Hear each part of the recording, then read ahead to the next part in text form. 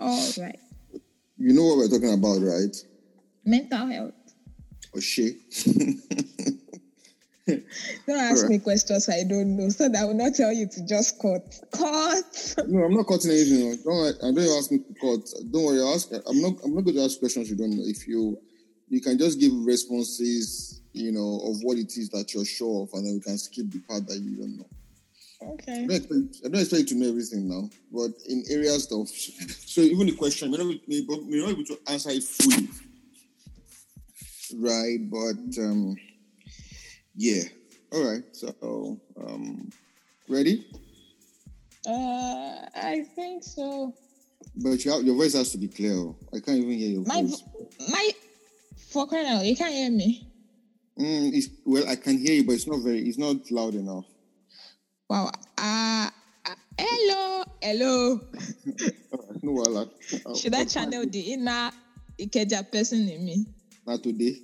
I'm not that much of an Ikeja person. Not Ikeja, Mushi.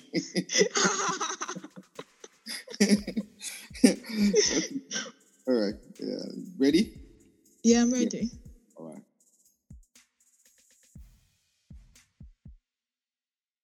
Welcome, everyone. Welcome to the Real Talk podcast. Things are getting really interesting on this side. Of course, my name is Brother Ola. I haven't changed my name yet. I don't know what happens tomorrow, but today still remains Brother Ola. I have someone on the line with me today. For crying out loud, this lockdown has really, helped me to take the best, to take advantage of the situation and just enable me to do so much more than I did even before the lockdown with the podcast, So today I have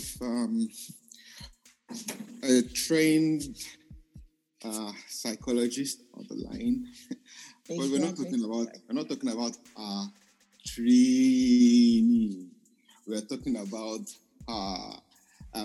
issues of mental health, which she's had her fair share of having to deal with. And well, I'll just leave that to her. She'll talk more about that, and then we'll get into the mix of it.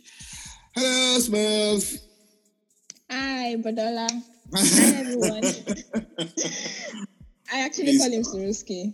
So yeah, well, like the names that I have, they are just like I don't know if I'm the only one in this world that has so many names. Several section of people, like different section of people, call me different names. So if you're calling me Suruski, some people will Suruski. If you're calling me Barala, some people like Barala. Some people call me Shion. Some people still call me Shion, in spite of the fact that I told them that I was Shion or Ola. But anyways, so please can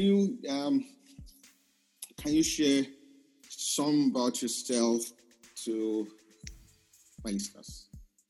Yeah, I am Smurf, like you said, and I'm a graduate of psychology. And yes, I'm just Smurf. I'm a lady. In case you can't judge by my voice, I'm a lady.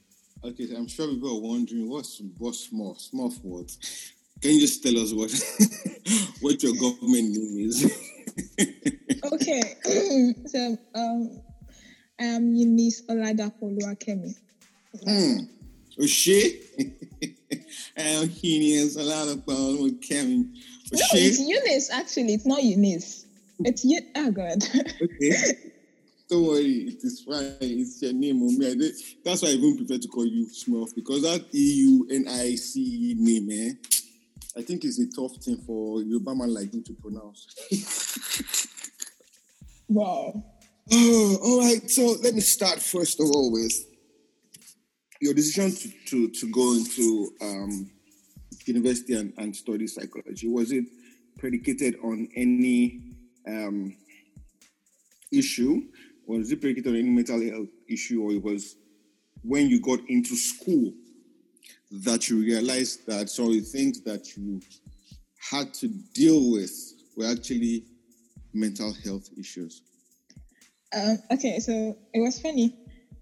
I got to, getting psychology, being given psychology was an absolute coincidence. But then before I got to school, I wanted to do psychology, but my parents wanted me to do law. I wanted to do psychology because someone came to school when I was in SS3 and they talked about neuropsychology. And I was in SS3 when I discovered that, I really wanted to do something in the medical line. I've always been the best student in biology, but I decided to go to our class. So I just felt like, if I could do psychology, I can actually get to do something medical eventually. But then I wrote JAMB and my school gave me political science. My parents wanted law. So they wanted me to just do that for my first year. I wrote JAMB again.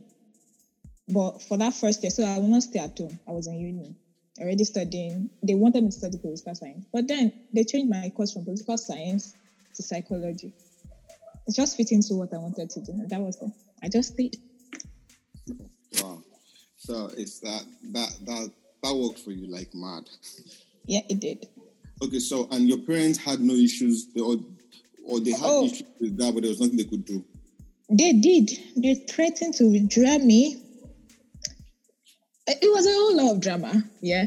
Okay, so the day I was given political science and I got my admission 2 weeks to matriculation. So there was already rushing for registration and all that, only for me to get there and they said, you can't do political science. I think it's filled up or something. So you have to change your course to psychology. I called my parents and said, so I'm changing my course to what I wanted to study originally. And they told me to come home. That was my dad's straight cut answer. Just come back home. Don't worry. You're already registered for JAMB now. So just come back home. But I just thank God for my family members and the fact that I know how to cry. It works all the time. Okay. Yeah. Okay. So I'm thinking, is it because your dad probably thought that the psychology wasn't the school's intention, but it was because that's what you always wanted? Maybe it was you that pushed for it. Is that a possibility? That was a possibility, but majorly it was because my dad had asked this belief that, it's whatever you want to do. As a kid, whatever you want to do is what you keep singing. As a kid, we did this, I'm a lawyer in my country. Everybody knows me well. Exactly. So I was a lawyer in my country and I was a lawyer till SS3. Until SS3 second term, and I decided, I made a mistake. I actually don't want to be a lawyer in my country. So it just felt like maybe it was maybe it's something childish on my part. And so it was trying to help if you actually look at it clearly. It was just like, but that was something you had passion for. How come then you always say, Eunice likes arguing. She would be better as a lawyer. So I think it was just trying to help, but it just didn't work out. What's this thing with he likes to argue, she likes to argue, must do law, she likes to put things together and likes to put things together, must do engineering. What's the sense in that? As a trained psychologist now, what's the sense in it? I just think it's cliche, basically. It's cliche. Like, people would normally attribute something to something. Attribution is simply biased.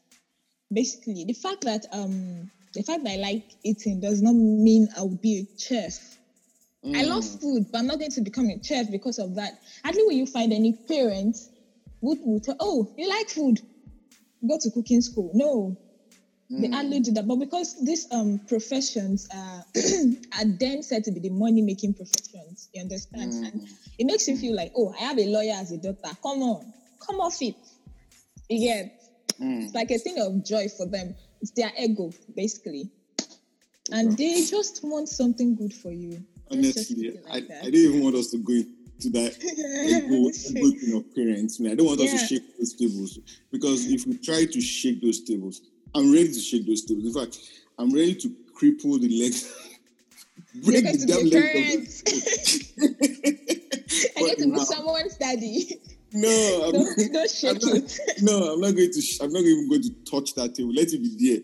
Let it still be standing on the 3 legs. It's 3 legs. Hopefully by the time we are done, the 3 legs will still be in order. Yeah. I hope. I hope so. Okay, so we were once talking, and you were talking about an incident in school where you there was a particular course that you kept having to take over and over and over and over and over. And I one felt particular that woman's course, or Yes. just one woman. It's not the same course that I took, but she may be taking me 101, and she's taking me 102, and I keep on failing because she's the person taking me. now that's something, that I had a lot of thinking in my mind over that. Well, you're still the expert in that area. What do you think? Can you explain what happened, and then try and explain to us, or try and open our eyes to the likelihood of why that happened? Okay.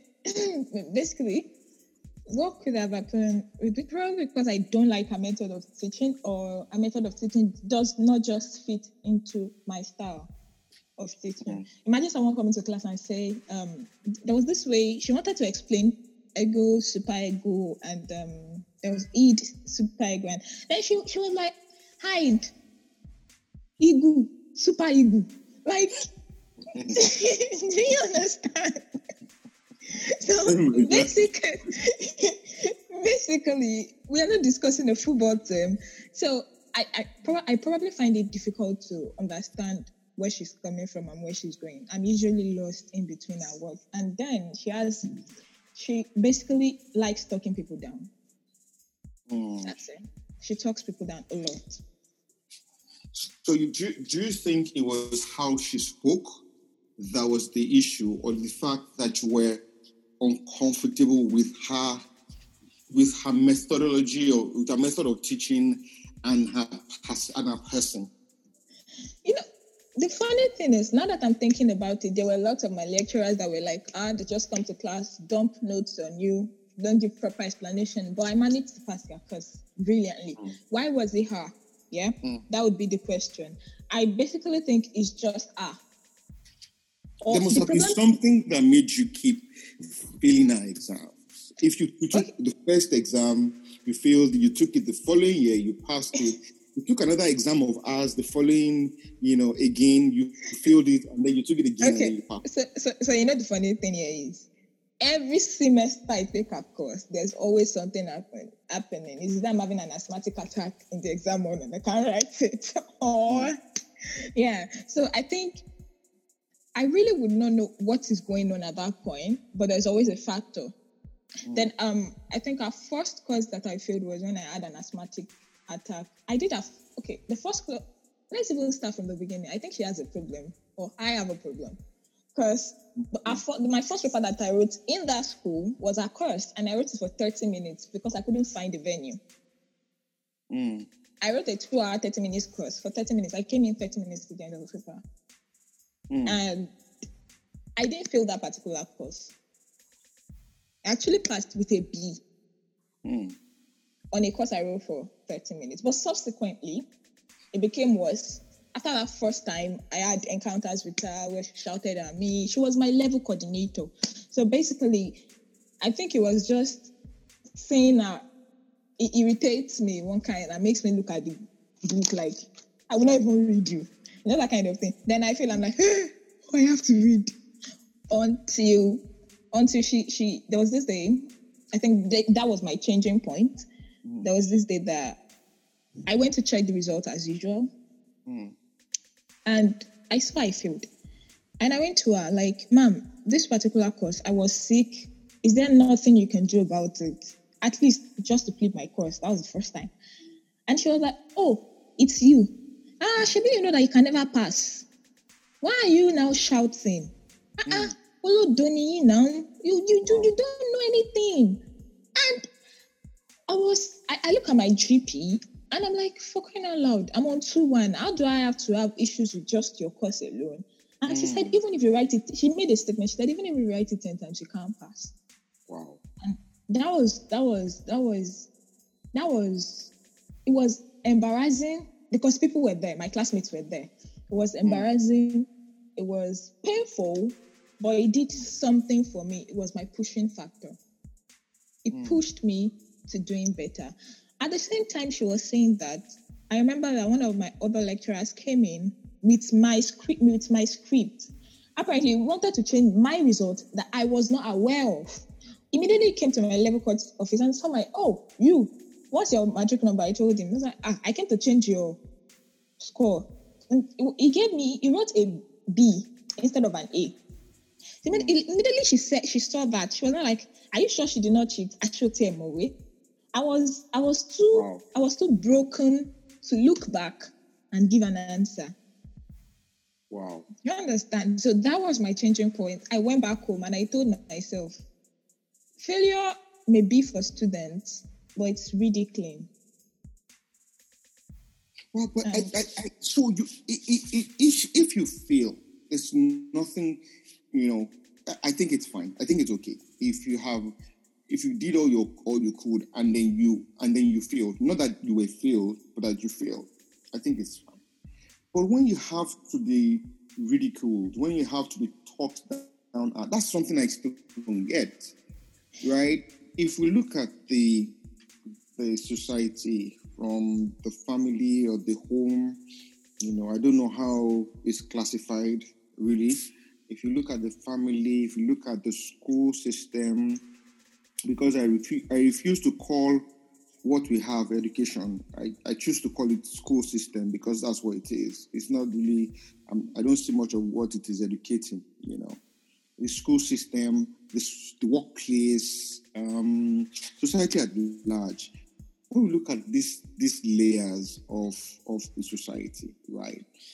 How can we now begin to raise this issue of mental health? Because for a long time, the only thing that we've basically considered is the physical health, right?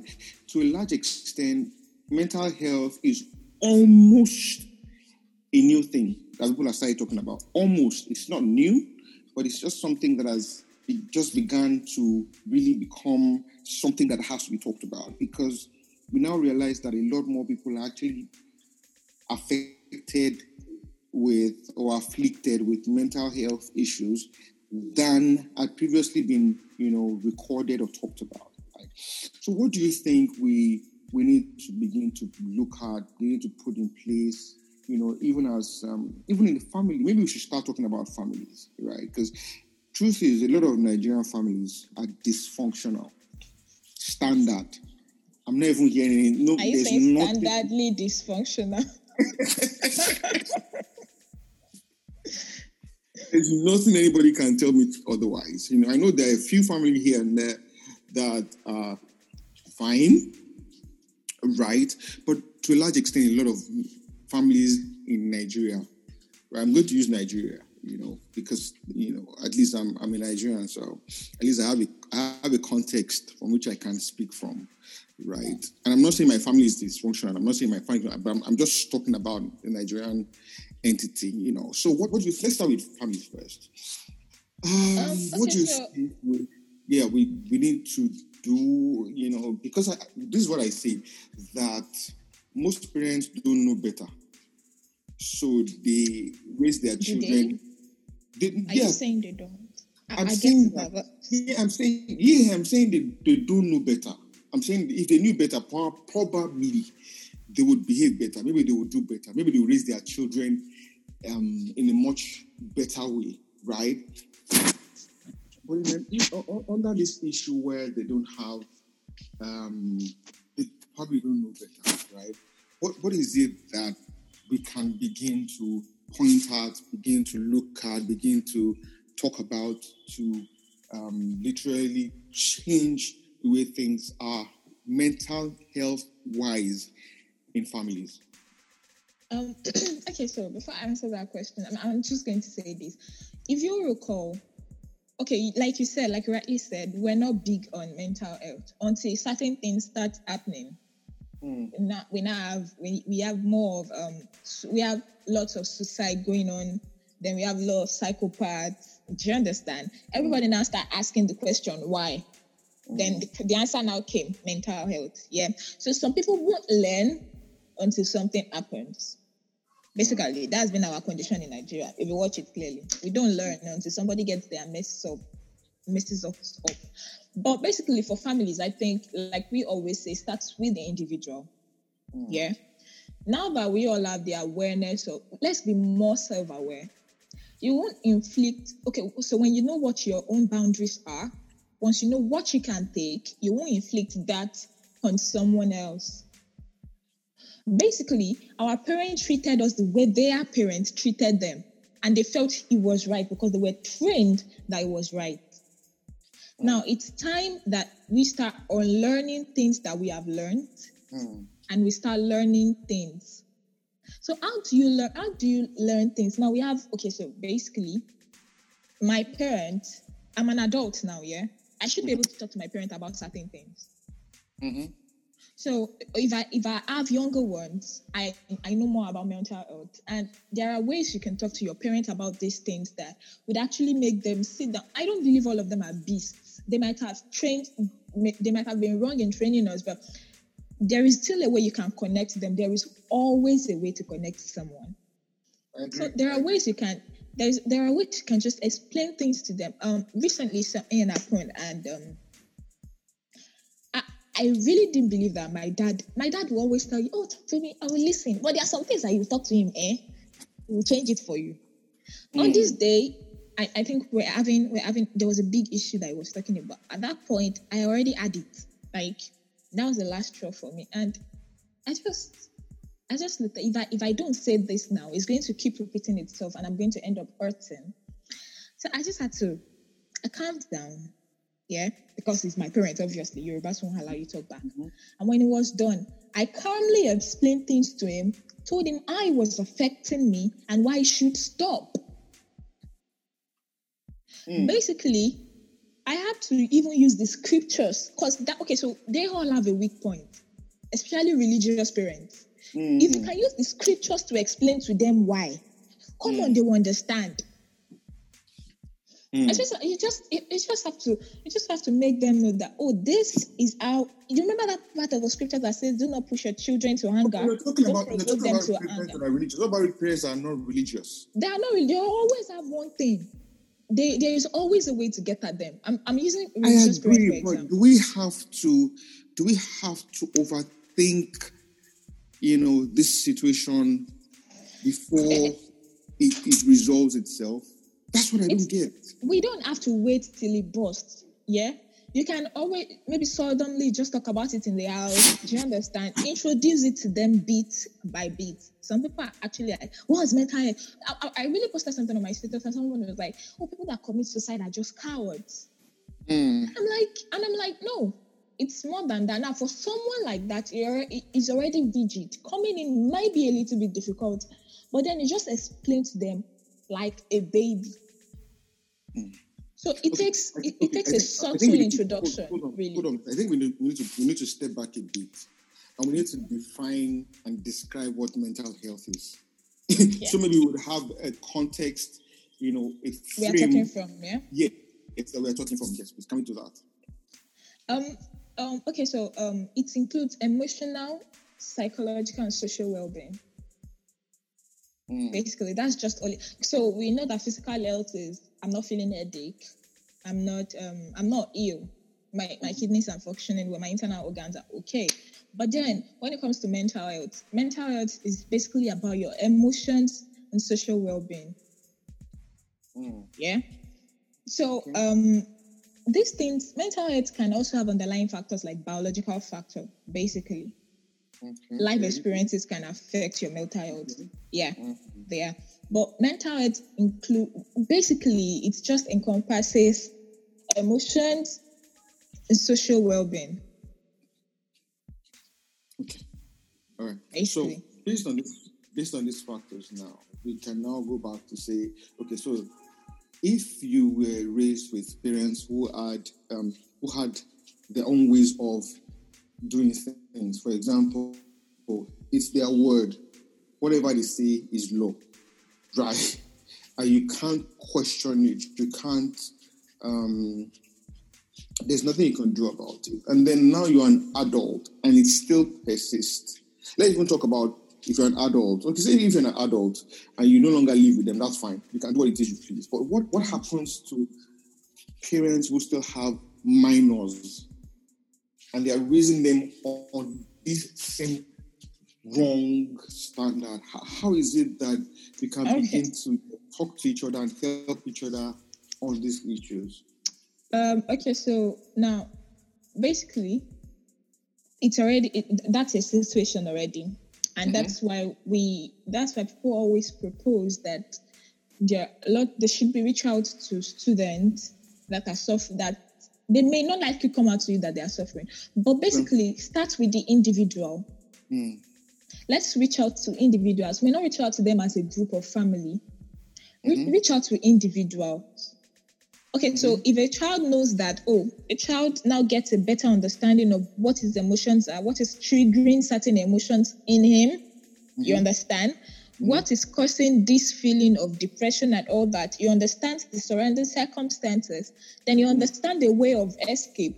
If we already make it known to the students, to the child, what trigger, if they already have an understanding of their emotions, and they would definitely learn how to deal with it. Do you understand? Once I know my emotions, showing them how to deal with these things, then they get home.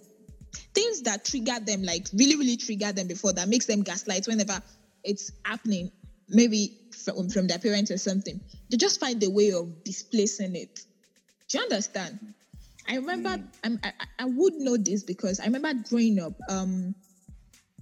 everybody always says, our sister is this, our sister is that. Our sister is better, our sister is stronger. Oh, she's lazy, she's this. And so I've always lived in the comparison of my sister. I realized then I always hold grudges because I felt like, I'm this. I was not getting anything from them. You understand? But then I realized that there were a lot of things I could do to actually avert this situation. So I became addicted to reading books. That was my way of avoiding that situation. Yeah, I could have done better, but that avoided a lot of crises, a lot of midlife crises I said midlife, no, sorry. that avoided a lot of wahala that would have busted at that point. Because I could have become a rebel. They never really expected anything of me. So, okay, there was this thing that happened back in school, and my dad actually disowned me for 45 minutes. So he disowned me for 45 minutes. But then at that point I was like, this thing he said I did, why not even do it so that I know that I'm suffering for what I did. But then it just became like, why not let them see that you are not doing what they think you are doing, that you are better off who they thought you were. So it became a proof to them that you're better. Now that in the long run might not have been the best thing, but at that particular time, it was the best advice I could have given myself. It was the best approach I could have taken. Because if I'd gone with the first option, it won't be smooth today. Trust me, it won't be smooth. But then recently I reminded him of what he did. Then it was like, I heard a Nigerian parent apologize. He actually said he was sorry. Like it was a satisfying moment for me. But then there are some points that you won't even hear that I am sorry, but you basically know that no, they admit they are wrong from their actions. I had to tell myself, no, this is not me. This is not what I want to be. This is just them trying to displace whatever it is wrong with them, whatever they think I am doing. But that's not who I am. I had to constantly, why? Because, I was in 200 level psychology. I already understand how these things go. So I could control my own emotions. So basically, I think it's teaching individuals now. Don't focus on a unit. Focus on the individual. Yeah. And I think there's this saying in sociology that the sum of the parts is greater than the whole. Something like that. The sum of the parts is greater than the whole. I think it's a quote in sociology. Okay, so what I'm going to even do, because the more we talk about it, the more issues I see, right? Yeah. Because now I'm thinking of emotional intelligence that is mostly lacking on all level, right? It is. So because you can't be emotionally intelligent and not be self-aware. Right. I think that's the basics. That's the foundation of it, And then it would be very hard to say that a lot of these parents and how they have raised their children are emotionally aware. Right? Are they self-aware, much less emotionally aware?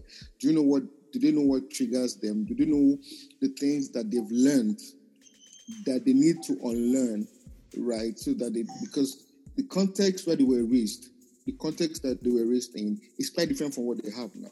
The kind of society they grew up in is much different now. The exposure that people in this day and age have, they never had it. Right? A child of 3-year-old is already watching YouTube. Right. When I was 3-year-old, I'm not even sure more than a black TV that would start at 4:00 and close at late 10 or 12. Right. Yeah, and that's what we had for a very long time. Right. So if the context is different, that means that the approach has to be different. Right. So I'm not even going to even try that. Yeah, I'm not even going to try that. Yeah, I lost you. I lost you. Yeah. Okay, so I'm not even going to go into digging deep into the emotional intelligence area. So, but we just keep on talking about how we can address mental health issues, even if it's just looking at it holistically and say, okay, just at a particular level for parents, yes, we can begin to, because I say one of the things that I say is that sometimes it's hard to blame these parents, because if you don't know better, there's no, how do you want to be better? You don't have access to information. Your group of friends possibly do the same thing with their children. You guys are birds of a feather. Yeah, exactly. So who's going to tell you that you're doing something wrong? Who's going to show you how to do something better? Yeah, that is why we should have foundations that will make graduates of psychology actually do what they are supposed to do instead of selling wigs and makeup. Well, that's your society. That's something we should take you guys up on and say, okay, all these things you have learned in school, how are you going to help the society become better based on what it is that you've learned? Yeah. If you remember that, I think it should be you guys' generation. We only met a little. You guys' generation. You guys used to have you guys used to have this thing called counseling unit. Mm-hmm. And I think for a while, my dad testified that it worked for him because he had issues. He had to go back to the counseling unit, and he knew that in church, in school. Yeah, Federal Government Girls College, Queen's Modu. We had it. In fact, they will always come at the start of the term. I think they all know that going home, you probably must have some people don't even like going home. Yeah, so I think they understand the fact that some people might have gone through a lot of during the break. So they come in at the first week and they start telling us, so you can come and meet us. We are always there for you. We are always this for you. But then just 4 people for about 3,000 students, it won't do. Basically, it won't do. But my school then had a counseling unit, and I knew a couple of people that I worked for. Basically, it worked for. So yeah, I think schools should take it big on this whole mental health issue. Get psychologists to work with their students. And there's another hint I would drop. Most students are not likely to open up to someone who they know is directly paid to listen to them. Actually, he's just doing his duty. Do you understand? So if there's a way there are subtle ways of making people open up to you without directly making it obvious. You understand? And I think when they employ the psychologists, they actually know what to do to make people open up. So I think it should start from making the individual aware of what they are doing, and even HR at work. You know, the pressure, sometimes parents react to their child based on the pressure from work. True, very true, very true. So the frustration at work, they carry on. Exactly. So it should not just be about remuneration.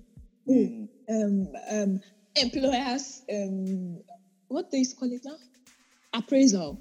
Yeah, the appraisal should actually, they should just care for the overall well-being of their staff. Now, if you're working for the benefit of the organization, you should know that whatever affects your staff is affecting the organization. So if you're looking at the money-making aspect, you may actually be doing it well. But eventually, image of work and the lifespan of your staff may be affected and increase in turnover. So basically, I think offices, companies should invest more in their staff's mental health. Basically, not basically approval. Sometimes just need to do emotional checks, just to know how they're faring emotionally.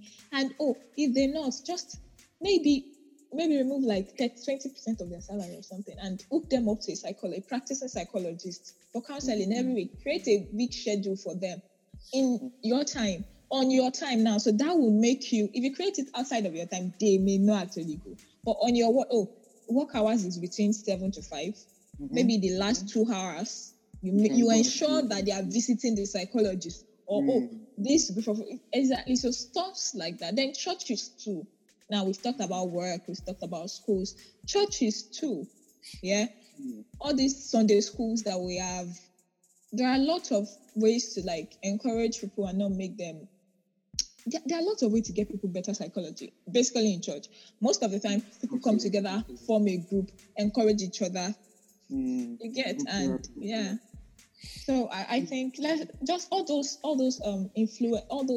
highly influencing units of the society should just take it up on themselves to care about mental health. You know, I'm here, Smurf, and I'm thinking, what is it that we can, begin to do, I'm asking you, what is it that we can do now to say, okay, do you have friends who are interested in helping with counseling? Do you have, somebody who can render maybe like a pro bono counseling that we can now sit together, look at a framework, that works and say, okay, let's start something. Because we talk. That's part of the issues that I have. We know what we should do, but we talk. We cover the talk so much. The talking is so beautiful, but are we ready to actually do something about it? If you look at your own experience, where you're coming from, there should be enough motivation to say, if this has happened to me, how much or what can I do to save somebody else from going through the same thing?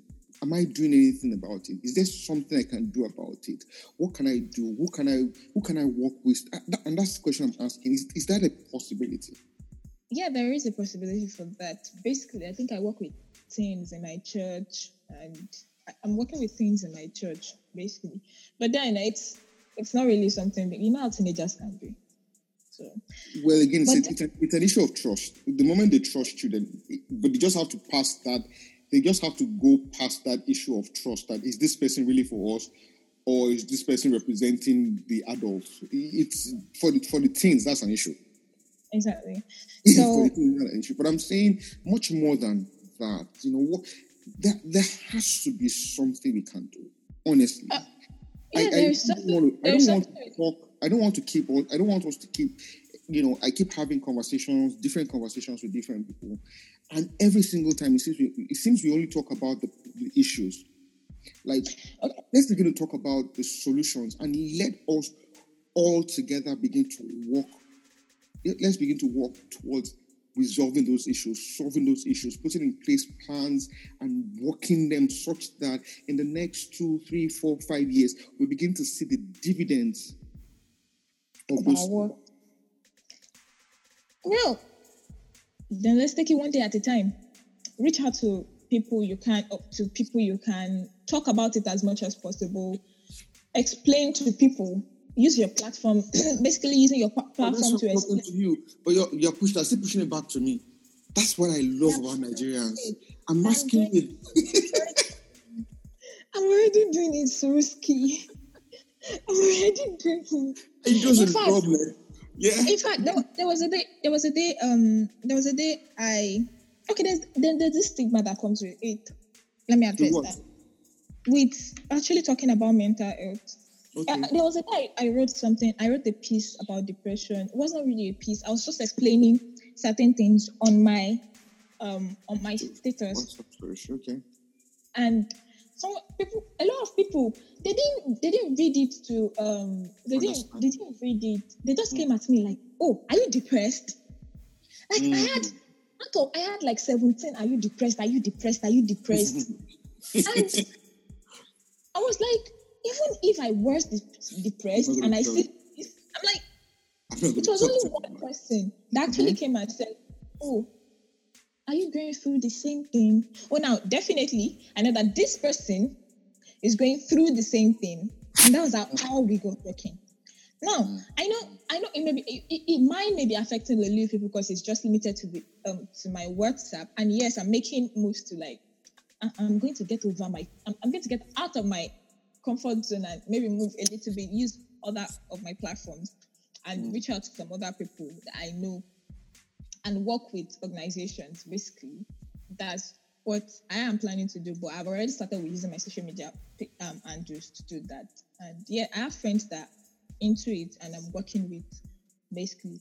So we just look for ways to help people get over whatever it is you're going through. And I think that's as far as you're doing something, much more than just talking about the issues, right? Yeah. Actually doing something to resolve it. I think that's a fine place to start. I wish we had enough time. Like, wish we had more time because these issues are just a lot, right, to talk about. But I'm going to save you a lot of because my stomach is boiling. I'm upset with some of the things that mental health issues, But then you should take a step too. Yo, you better am. That's what. Do you know for how long I've been pushing for us to have this conversation? This is over 2 months. Or you've been running, you've been hiding. No, you don't have to put this out there. It's even more than 2 months though. You don't have to put this out there. This is I'm taking it from out there. Come back inside. It's so we just need to keep talking about it. Keep spreading keep spreading a different narrative about it. I've also been learning how to be a lot more self-aware, a lot more to also be able to easily identify triggers, things that just, so, and it's a long journey. Nobody's going to get it like that. But the moment we begin to walk, in an understanding that nothing just happens, there's something behind it, right? Mm-hmm. The moment you begin to walk in that understanding that if 1, 2, 3 people are saying something about me, then maybe there's some truth about it. Even if it's one person that is saying it, and this is what I usually say about what people say about you. I'm not one for gist and gossip about people, right? But if somebody says to me something, what I do now is I will weigh what they have said. I will remove the person. I will remove the personality. I will weigh what they have said. I will look at myself. Is this true? Is this possible? Is it that I'm this kind of person that I don't even see? That part of yourself that you don't see, that others see, right? I look at myself. Is it possible that I'm actually doing this without knowing? Sometimes I even go to the extent of asking people who know me, do I do this?